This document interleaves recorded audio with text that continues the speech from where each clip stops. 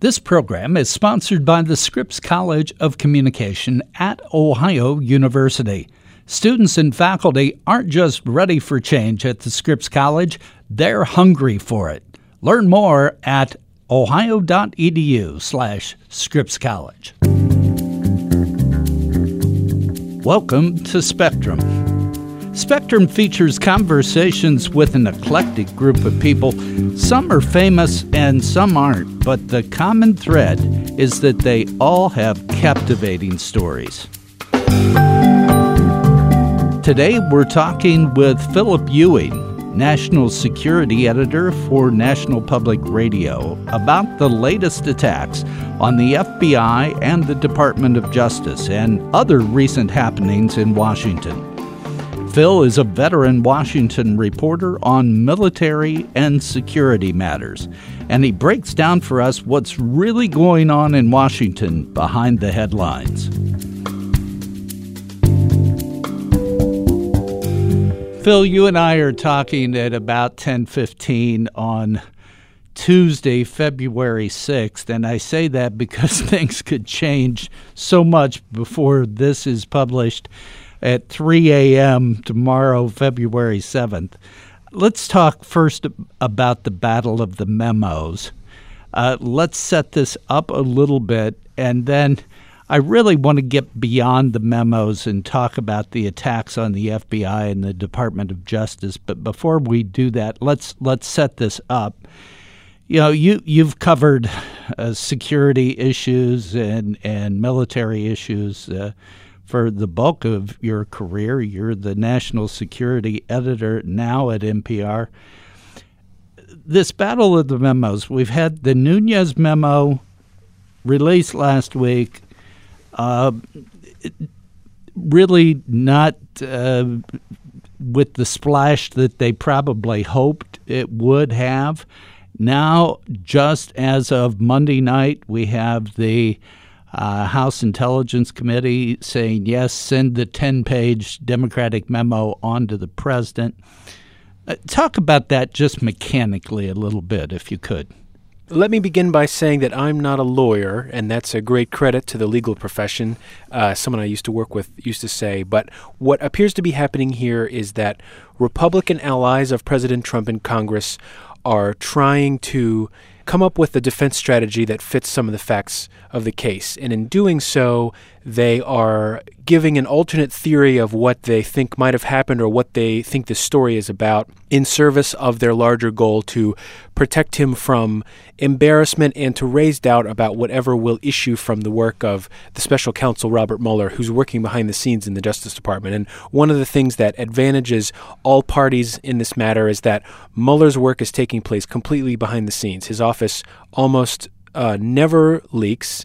No one knows what he's doing or what evidence he has or what interviews he's done or what witnesses he's relying upon or what evidence he's relying upon for wherever his investigation is going to go next, which means there's this big void, this blank space in the public square that anyone can fill. And the way Republicans have chosen to fill it is most recently complaining about what they call bias inside the FBI and the Justice Department, which brings us to the War of the Memos. There was evidently some kind of evidentiary process involving the Foreign Intelligence Surveillance Court, which is what approves wiretap and other surveillance by the FBI and law enforcement organizations against Americans whom are suspected of being involved with foreign intelligence surveillance activity. And one of the people in the Trump campaign in 2016, Carter Page, was the subject of some of this FISA process.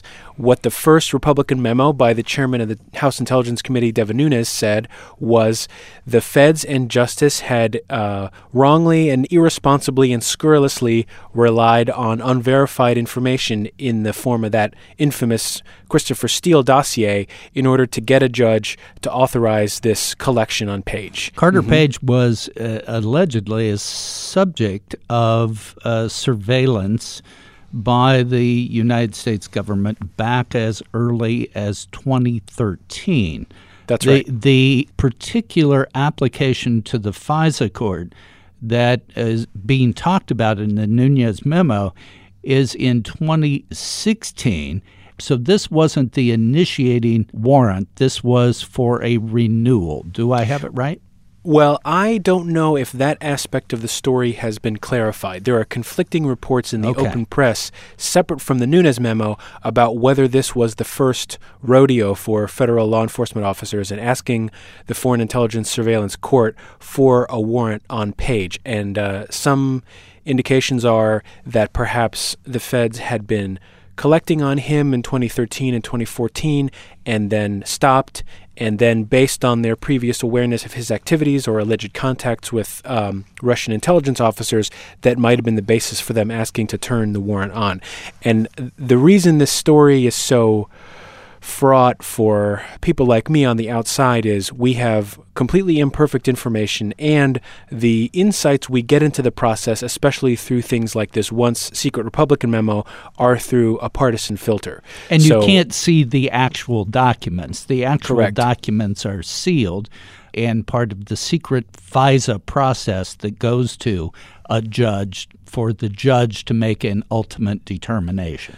That's right. And what we don't know is, for example, in the case of Page in October of 2016, whether, for example, that was an application for reauthorization or that was the first time ever the feds had gone to the judge and asked for a warrant. We don't know the totality of the evidence that the FBI and Justice Department presented in that application. So, for example, if some of the things the feds gave to this judge were from the infamous and unverified dossier, does that mean that was the extent of the presentation, or were there 10 more exhibits that included, and this is, I'm just making this up, that included communications that they had collected under a different part of FISA that they detected Page talking with foreigners overseas who were already the subject of surveillance? Or were there other bits of evidence that suggested in the minds of investigators that this person was a good candidate to have their communications collected? We don't know the answers to any of those questions. All we know is what was in that original Nunes memo,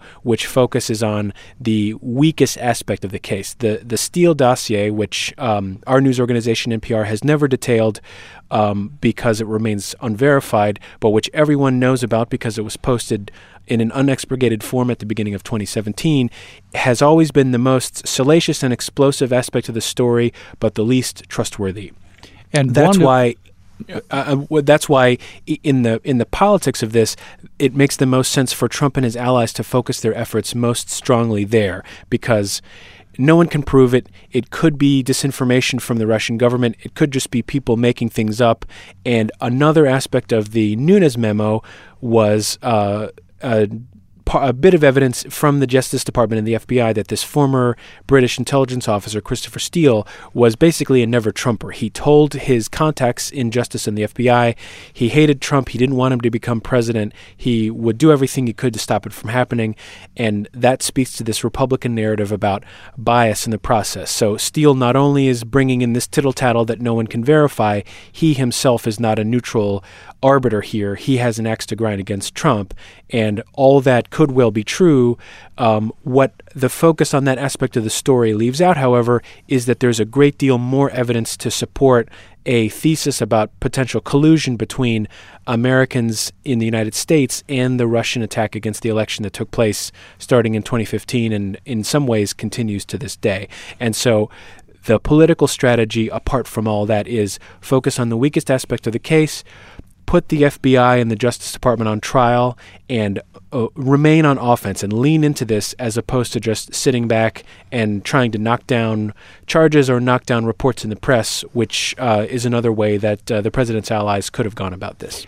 And then one other aspect to the Nunes memo, and then we'll move on to the Democratic memo, is that the allegation from Nunes and others that the FBI did not disclose that the Hillary Clinton campaign had some aspect of payment to GPS or to Steele in collecting this information, yet it was discovered late on Monday that it was in fact in a footnote and was in fact part of the FISA application. But again, not only to raise a defense, but to raise the sort of boogeyman specter of Hillary Clinton, correct?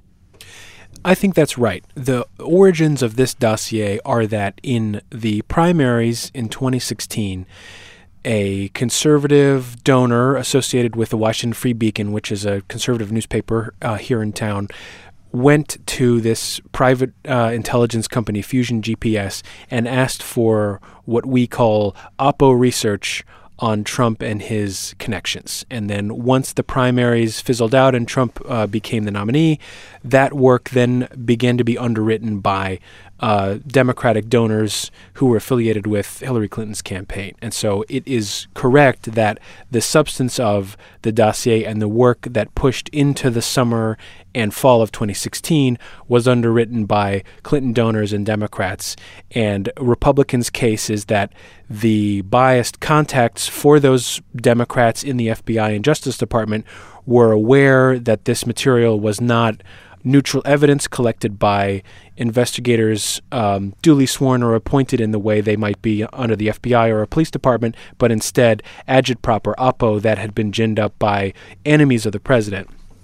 That was then used to ask this FISA judge for a warrant on Carter Page, and that's the origin. In the Republican telling the scurrilous and disreputable origin of the whole Russia investigation. Again, this is a defense strategy that a trial lawyer might use. One of my colleagues compared it to Johnnie Cochran's strategy of putting the LAPD on trial when O.J. Simpson was on trial and focusing the efforts of the court elsewhere and raising doubt in the minds of jurors by pointing out all the problems with this institution that was involved with the process. We don't know enough to know what to make of that case, but if you take a step back and think about it, why didn't these biased deep state conspirator Democrats inside the FBI and Justice Department just install Hillary Clinton as president if they had this kind of power? Why in 2016 did the FBI go ahead with a public statement following its notification to Congress that they were reopening the email matter from when she was Secretary of State because of copies of messages they found on Anthony Weiner's laptop computer? Weiner was the husband of Clinton's top aide, Huma Abedin. And in the telling of Democrats, the FBI is what cost Clinton the election in 2016 because of those announcements. That's why this story is so red hot, and that's why Democrats are so keen to fire back, because they have an axe to grind with the FBI and the Justice Department too. And if you look at the totality of the evidence, the narrative about the whole Russia investigation being fictional just doesn't hang together. But again, that's not really what the focus is here. The other outcome of this process with all the memo mania is that we're talking about the memo. We're trying to take apart these incredibly inscrutable gossamer threads of fact and conjecture and speculation from highly dense legal documents.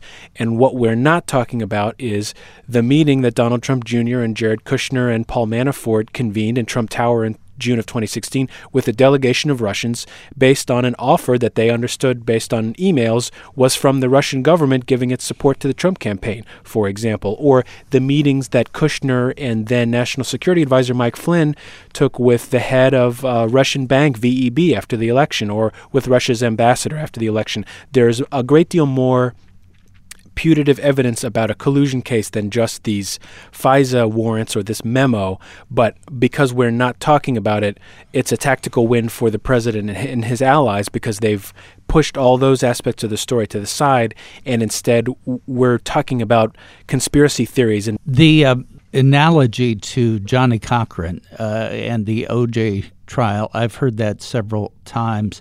One thing, though, that I think is worthy of discussing before we go to the Democrats is that when we're talking about Johnnie Cochran and the OJ, we were talking about trial strategies. What works in a trial? I've been in hundreds of trials, and it's a contained kind of environment. What works with a particular jury? What works with a particular judge? What we're seeing is normal trial tactics being used in the political arena before any charges have even been brought. That's correct. And it also is kind of political science 101, at least in our modern era. H.L. Mencken had a great bit of wisdom when he said the people in the United States are always on the side of the prosecution. And even when I have to defend someone, Mencken said, I do so by tearing down his enemy or his opponent. And that's what's taken place for decades on the behalf of politicians in both parties, and most recently Republicans, because they happen to be the ones in power with reporters in the press. And what do the president and his allies say every time there's a story they don't like? They call it fake news, or they talk about bias. And the great thing from a politician's perspective about bias is it's one of those things that everyone agrees is bad. Everyone does not want to be accused of being guilty of it. And as soon as you start throwing it around, it becomes this pervasive vapor where you can't ever put it back in the box. And the lower you can get the trust of your own supporters and as many general members of the public as possible, the better the case is, which is why for the past several months, the president and his supporters have been attacking federal law enforcement, the FBI and the Justice Department. Historically, the FBI, for all of its crimes and transgressions and abuses of power, has been one of the most admired institutions in the United States. In the old days, the old bromide used to be NASA and the FBI are the only two aspects of the government that most Americans actually like. And I don't know about NASA anymore, but I know that the FBI and the Justice Department have taken a huge hit to their reputations since this sandblasting began late last year. Again, because no one seems to know what's at the bottom of this. Not the leadership in Congress, not the president. But when the special counsel's office issues more information, or it brings more indictments, or whatever comes next, it's important for the president and his supporters to have their supporters out in the country have a grain of doubt in their minds about anything that issues from the FBI and the Justice Department. So if Mr. Mueller brings charges against people in the cabinet or members of the president's family, let's just say, they need people out in the country to say, wait, aren't these the same biased deep state Democrats that tried to rig the election 2 years ago and have been fighting against the president this entire time? Maybe that's true and maybe that's not, and mostly we haven't found it to be the case, but that's what they need people to think, whatever Mueller comes up with, whenever he comes up with it. Okay, on the Democratic side, the Democrats tried to issue a 10-page memo simultaneous with the Republican memo. The Republicans in the House Intelligence Committee last week or a week and a half ago said, no, we're not going to do it. We're just going to go with our memo. Then Monday night, last night, they came in and said, we want to issue this 10-page memo in rebuttal. The House Intelligence Committee unanimously said fine. It now goes to the president's office or the White House for review for 5 days to see whether it should be unclassified. Talk about that dynamic, both from the political sense and from the White House sense. That's right. Chairman Nunes of California of the Intelligence Committee prepared his memo in his telling initially for members of his own committee and also fellow Republicans in the House to be able to have talking points or understand their perspective about the problems with the evidence involved in the page surveillance, according to them. And when there began to be a groundswell about releasing it publicly, the Democrats on the minority in the Intelligence Committee responded with their own much longer answer to that memo. The Nunes memo is 3.5 pages, roughly. We understand from people who've looked at it that the Democratic memo is about 10 pages. What does that mean? What does it say? We don't know yet because it remains secret. But the political calculations for the White House will be heavily dependent on what the Democratic memo says. So, for example, if all it is an extremely dense legalistic citation about U.S. Code Title 50 and what intelligence powers are authorized to the feds or the Justice Department or whatever, that might not cause too many problems for the president, and they could release an unredacted version because at this point, then it just becomes a tennis match where we had our say, you have your say, then we'll all move on.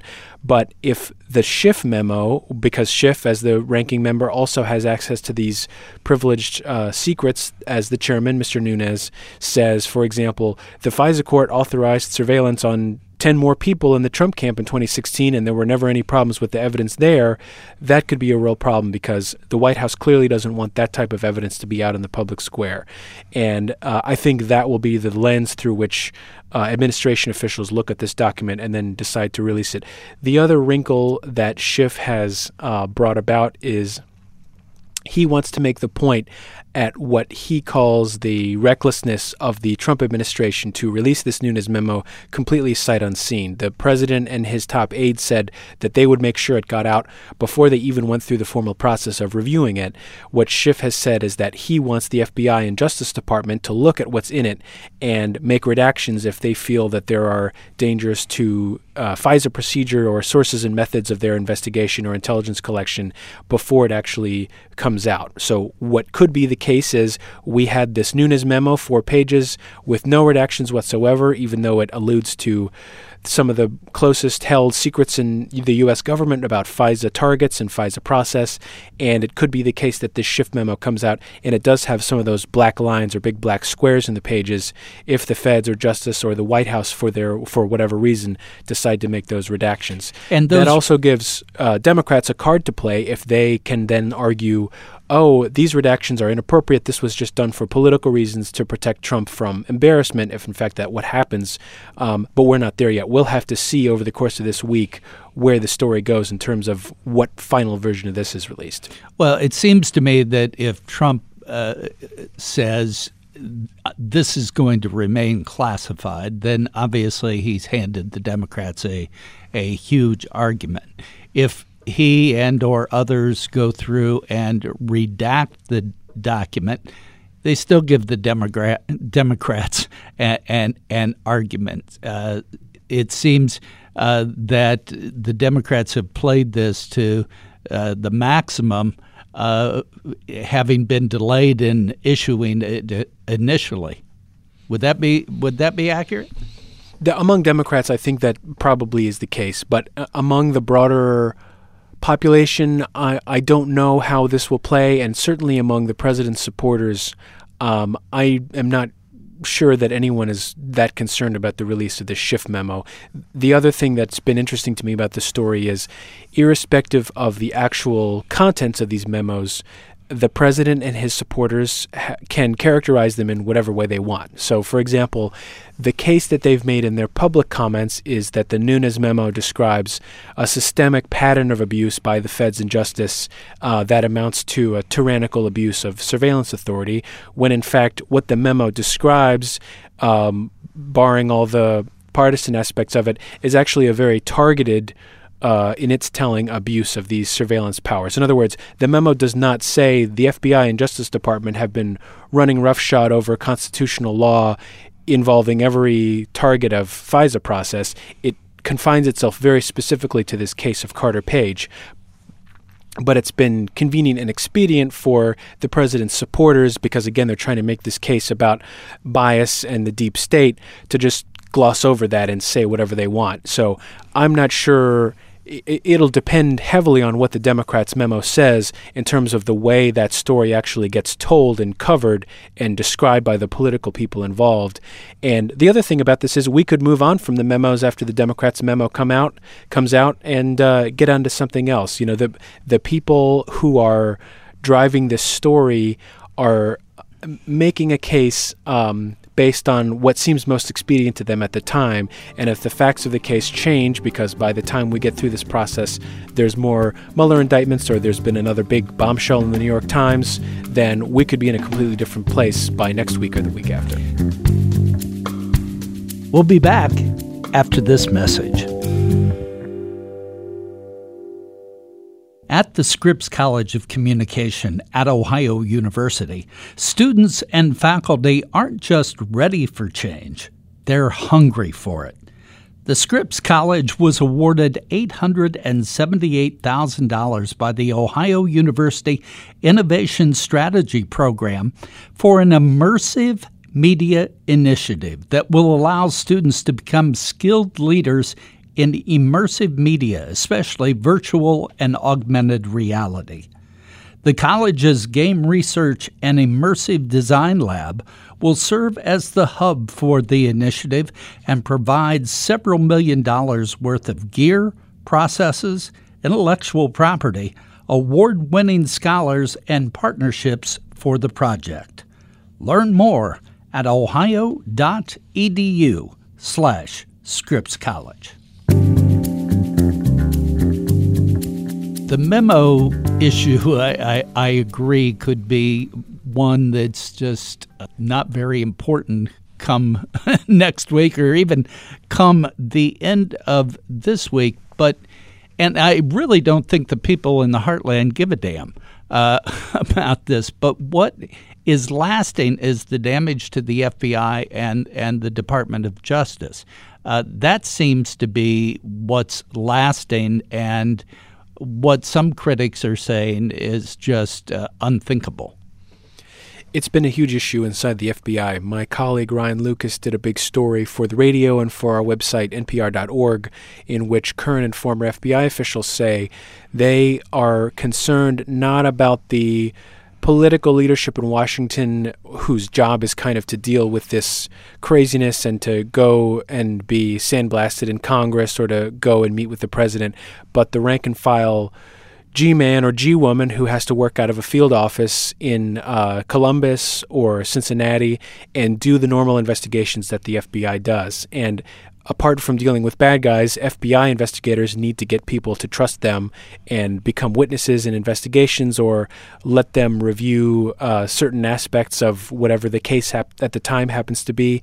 And what those investigators told my colleague Ryan Lucas was they're really worried about the long-term implications for people in that world, where if you have all this doubt that's been raised about the integrity of the FBI, whether somebody who knocks on your door to ask you questions about a case is a deep state Democrat who's got some kind of hidden agenda, that could be problematic.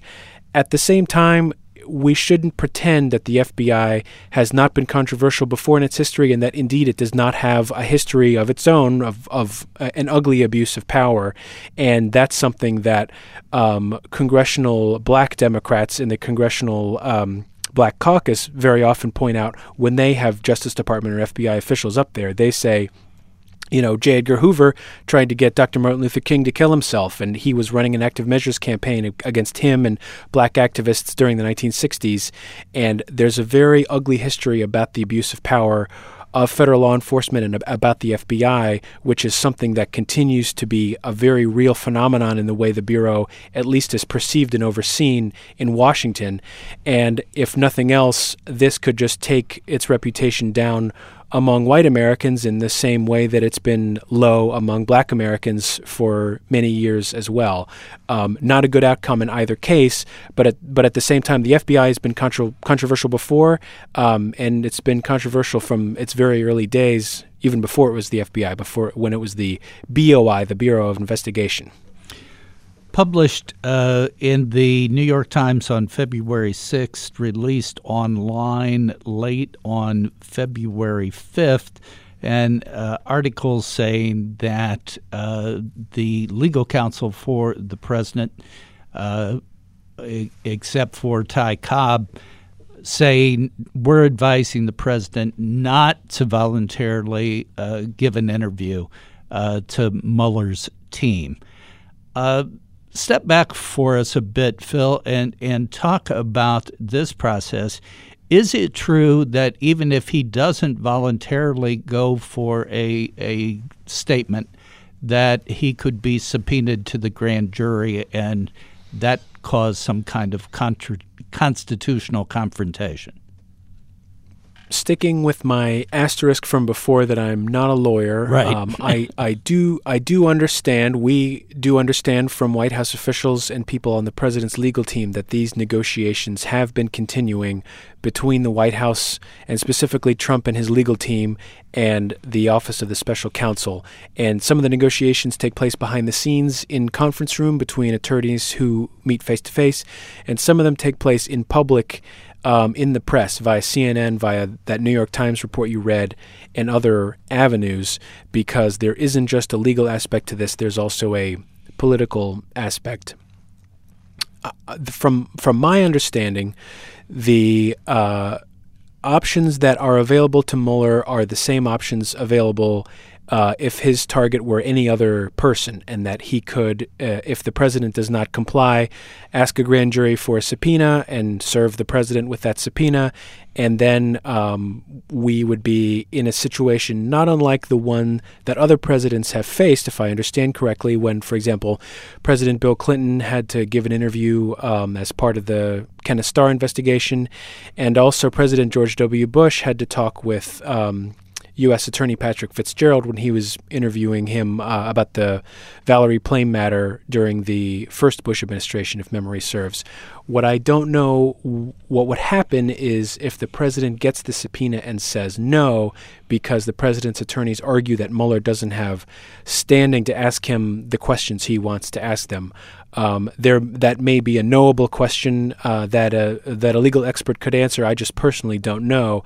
I also know that the politics here are fraught for the president because in speaking with lawyers, myself for our coverage, outside attorneys who've dealt with these kinds of situations before, almost invariably what they say is you can't let a witness into this situation because, among many other reasons, it's a potential perjury trap for the president. We know what type of talker Donald Trump is. He likes to exaggerate. He likes to prevaricate. He's a bold talker. There have been stories in the Washington Post and elsewhere about the evidence he's given in past legal proceedings, including his depositions when he's been under oath. And if you're his lawyer, you've got to imagine that you must protect him from that situation, because if there's no other problem that he's dealing with, at very least he could be in a problem with saying something that's not true to investigators. But it would be very difficult politically at the same time for the president to invoke his Fifth Amendment right not to talk to Mueller because it would incriminate himself. That would be a concession to his supporters in Congress, his supporters out in the country, that there might have been some underlying crime here or transgression, even though they've maintained all along that that was not the case. Trump has tried to walk a tightrope here. He burst into a meeting, a briefing that was taking place at the White House with reporters a couple of weeks ago, and said he's looking forward to talking with Mueller and he'll talk with them under oath, and he has nothing to hide and he's cooperating fully with his investigation, with the caveat that he would, of course, listen to the advice of his counsel. So he's tried to take a good political position and say, I've got nothing to hide, I've done nothing wrong, I want to talk with Mueller. But if his lawyers, per that New York Times story and other reports, are telling him not to do it, maybe he'll take their advice and plead the Fifth, or maybe try to fight in some other way a prospective subpoena if one eventually reach them inside the White House. Let's blame it on the lawyers, right? That seems to be their strategy. Right. Two other issues I want to talk about, if we could, beyond all of the hubbub about the memos and interviews in the Russia investigation. We've got a potential government shutdown this week, and the president refused to impose the Russian sanctions passed by Congress nearly unanimously, not unanimously, but nearly unanimously. Let's talk about those two in that order. Government shutdown. I'm not sure if anyone believes the government is going to shut down this time, but I also don't know if anyone has a good roadmap for how the Congress gets to any kind of long-term agreement based on the dispute as it stands between Republicans and Democrats.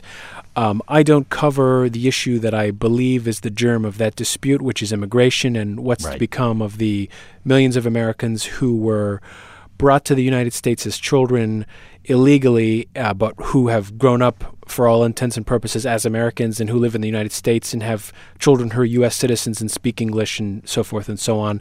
I have the impression, based on the comments, especially by the Senate Minority Leader Chuck Schumer, that they don't believe the last shutdown they attempted went that well. And so there may be some additional concessions that take place by Democrats, especially in the Senate, to some kind of short-term spending deal that keeps the government open perhaps for another couple of weeks or another couple of months, so that everyone involved can try again on some kind of negotiation. The sticking point appears to be the details of whatever form that negotiation results in terms of a deal on immigration and the so-called Dreamers. And right now, as we're sitting here, it doesn't look like anyone knows the way forward from that. No, and the president in the State of the Union talked about a path to citizenship, which riled the most conservative part of the Republican Party. So it seems like we don't know where that stands on both sides. That's right. And the president is kind of trying to thread a needle between what appears to be his own desires or the path that he wants to take and where many of his supporters are on this issue, which is a problem that's familiar to any president. He wants to protect his flanks and keep his coalition together as much as he can.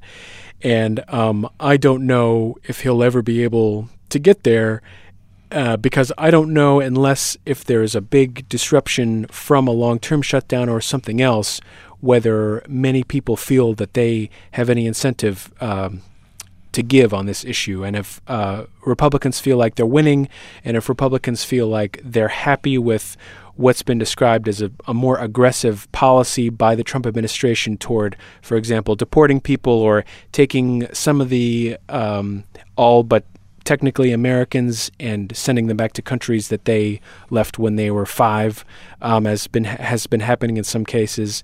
Republicans don't have any reason to change that because they think that's the correct policy.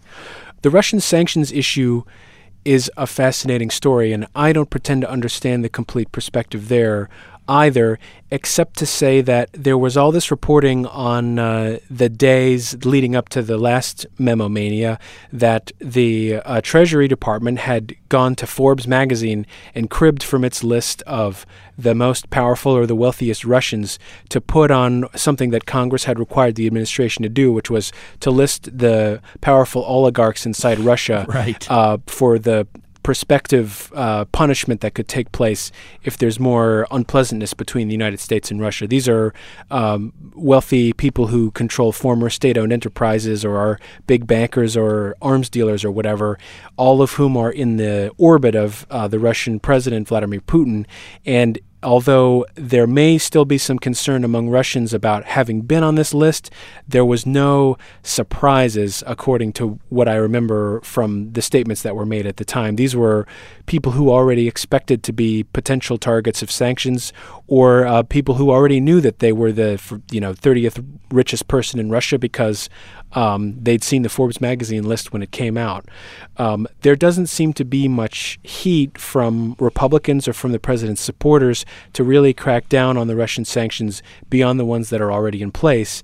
And the Trump administration has said all along that it is trying to build new bridges between the United States and Russia. This was something that Trump campaigned on, and so for its own purposes, it is going along with its own policy as opposed to following some new crackdown based on the law that was passed by Congress. Democrats clearly were very upset by that. In fact, Missouri Senator Claire McCaskill, I remember very clearly, wrote on Twitter, Congress passed a law, the president is refusing to enact it, and we've got a constitutional crisis. I'm not sure how many people agree with her about the gravity of this specific situation, but clearly the principle for her was quite disturbing, that Congress could express its will in this law, passed overwhelmingly by both chambers, and the president could kind of shrug and his administration not take it seriously as lawmakers intended. Meanwhile, we have Republican Congress people and senators saying we're not going to run again. Trey Gowdy just announced this week speculation about the speaker. He won't say that he is going to run. Everybody expects him to. But is this a result of fear of the 2018 midterms, or just we've had it, I'm done, I'm out of here? I think there's a little bit of everything based on the way that the politicians talk about it.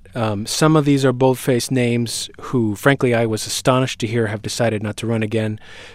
Darrell Issa, who was the longtime chairman of the House Oversight Committee, who is a real scourge for Hillary Clinton and the Obama administration for many years, he said he's not going to run again. Mr. Gowdy from South Carolina, who you just mentioned, who's the current chairman of that Oversight Committee, and he's kind of the star among Republicans on the House Judiciary Committee, among others. And the chairman of that committee, Bob Goodlatte of Virginia, also says he's not going to run again. In the case of Goodlatte and a couple of other of these key people, Rodney Frelinghuysen, a Republican congressman from New Jersey, they are coming up against procedural term limits within the House, which mean that they can't continue to hold those chairmanship positions. And in some of those cases, like Frelinghuysen and Goodlatte, I think they're thinking, we've had enough of this. I would like to continue to be, for example, Frelinghuysen, the chairman of the Appropriations Committee, and if I can't do that anymore, it's not as much fun to stay in Congress, and so they're going to bow out. In the case of Issa and other Republicans like him, there appear to be some real dangers in his district in California. I think he lives down in Orange County below Los Angeles, right, from Democrats in 2018. There certainly, from the initial polling, appears to be a huge enthusiasm gap between Republicans and Democrats going into this midterm year. Democrats are hopping mad at President Trump, at the work of Republicans, including their big tax bill that they passed at the end of last year. And Republicans appear to feel that their voters are not going to protect them and protect these majorities, especially in the House, which is why, in the case of a lot of these guys, they've decided that it's going to be safer for them to retire than to run again and lose, which nobody wants to happen. We'll just have to see how effectively those trends play out over the course of the year. And the other thing is, it is very typical for an incumbent administration to lose seats in Congress in its first midterm. It's only not happened once or twice that I can think of the top of my head since World War II. And so although there might be an enthusiasm gap and there might be a wave of Democratic support, this also is very much in line with the way American voters have behaved. Every time they change the party in the White House, they then constrain the ability of that president to govern in that first midterm that comes up 2 years later. Phil, one last question. As somebody, just the average person out here in the heartland, what should we be looking at or looking for in the next week or 10 days? What should we have our antenna up for? I guess my advice would be to watch what Robert Mueller does, the special counsel. The Congress last year undertook a lot of these investigations and a lot of this process with the commitment that if Mueller was going to act in secret as a law enforcement officer, Congress members in the House and the Senate could complete public reports and give the American people a sense about the attack that took place in 2016 on the election by the Russians. The fact of that attack is not in dispute. It's been detailed extensively in open testimony and in court documents and by other reporting, but it's never been comprehensively put together and accounted for. And at this point, that may not happen because, as we've been discussing, the House Intelligence Committee has kind of descended into a partisan mudslinging match. Right. The Senate Intelligence Committee is very kind of circumscribed and takes place mostly behind the scenes. It mostly doesn't convene open hearings anymore.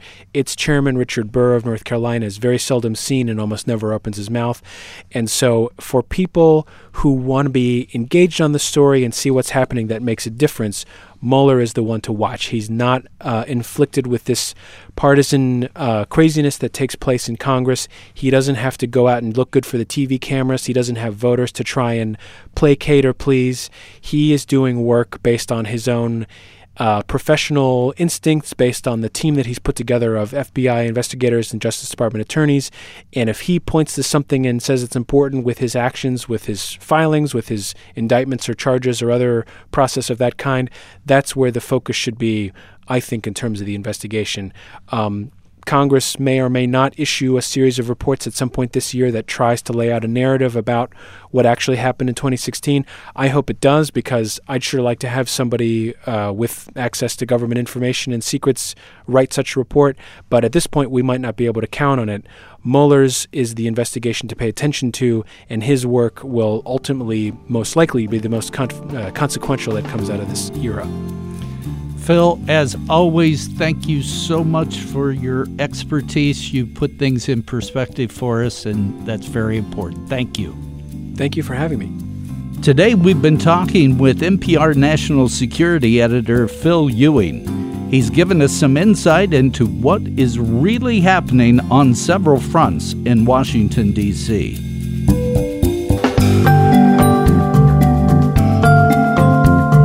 Spectrum is produced by WOUB Public Media. Adam Rich is our co-producer. I'm your host, Tom Hodson. Please subscribe to Spectrum. You can do that at Apple Podcasts, Google Play, or at Stitcher, or at NPR One. We welcome your feedback, so please rate our podcast or review it. You can do that through Apple Podcasts. If you have questions or comments about our podcast, please direct them to me by email. You can do that at hodson@ohio.edu. That's Hodson, Hodson, @ohio.edu.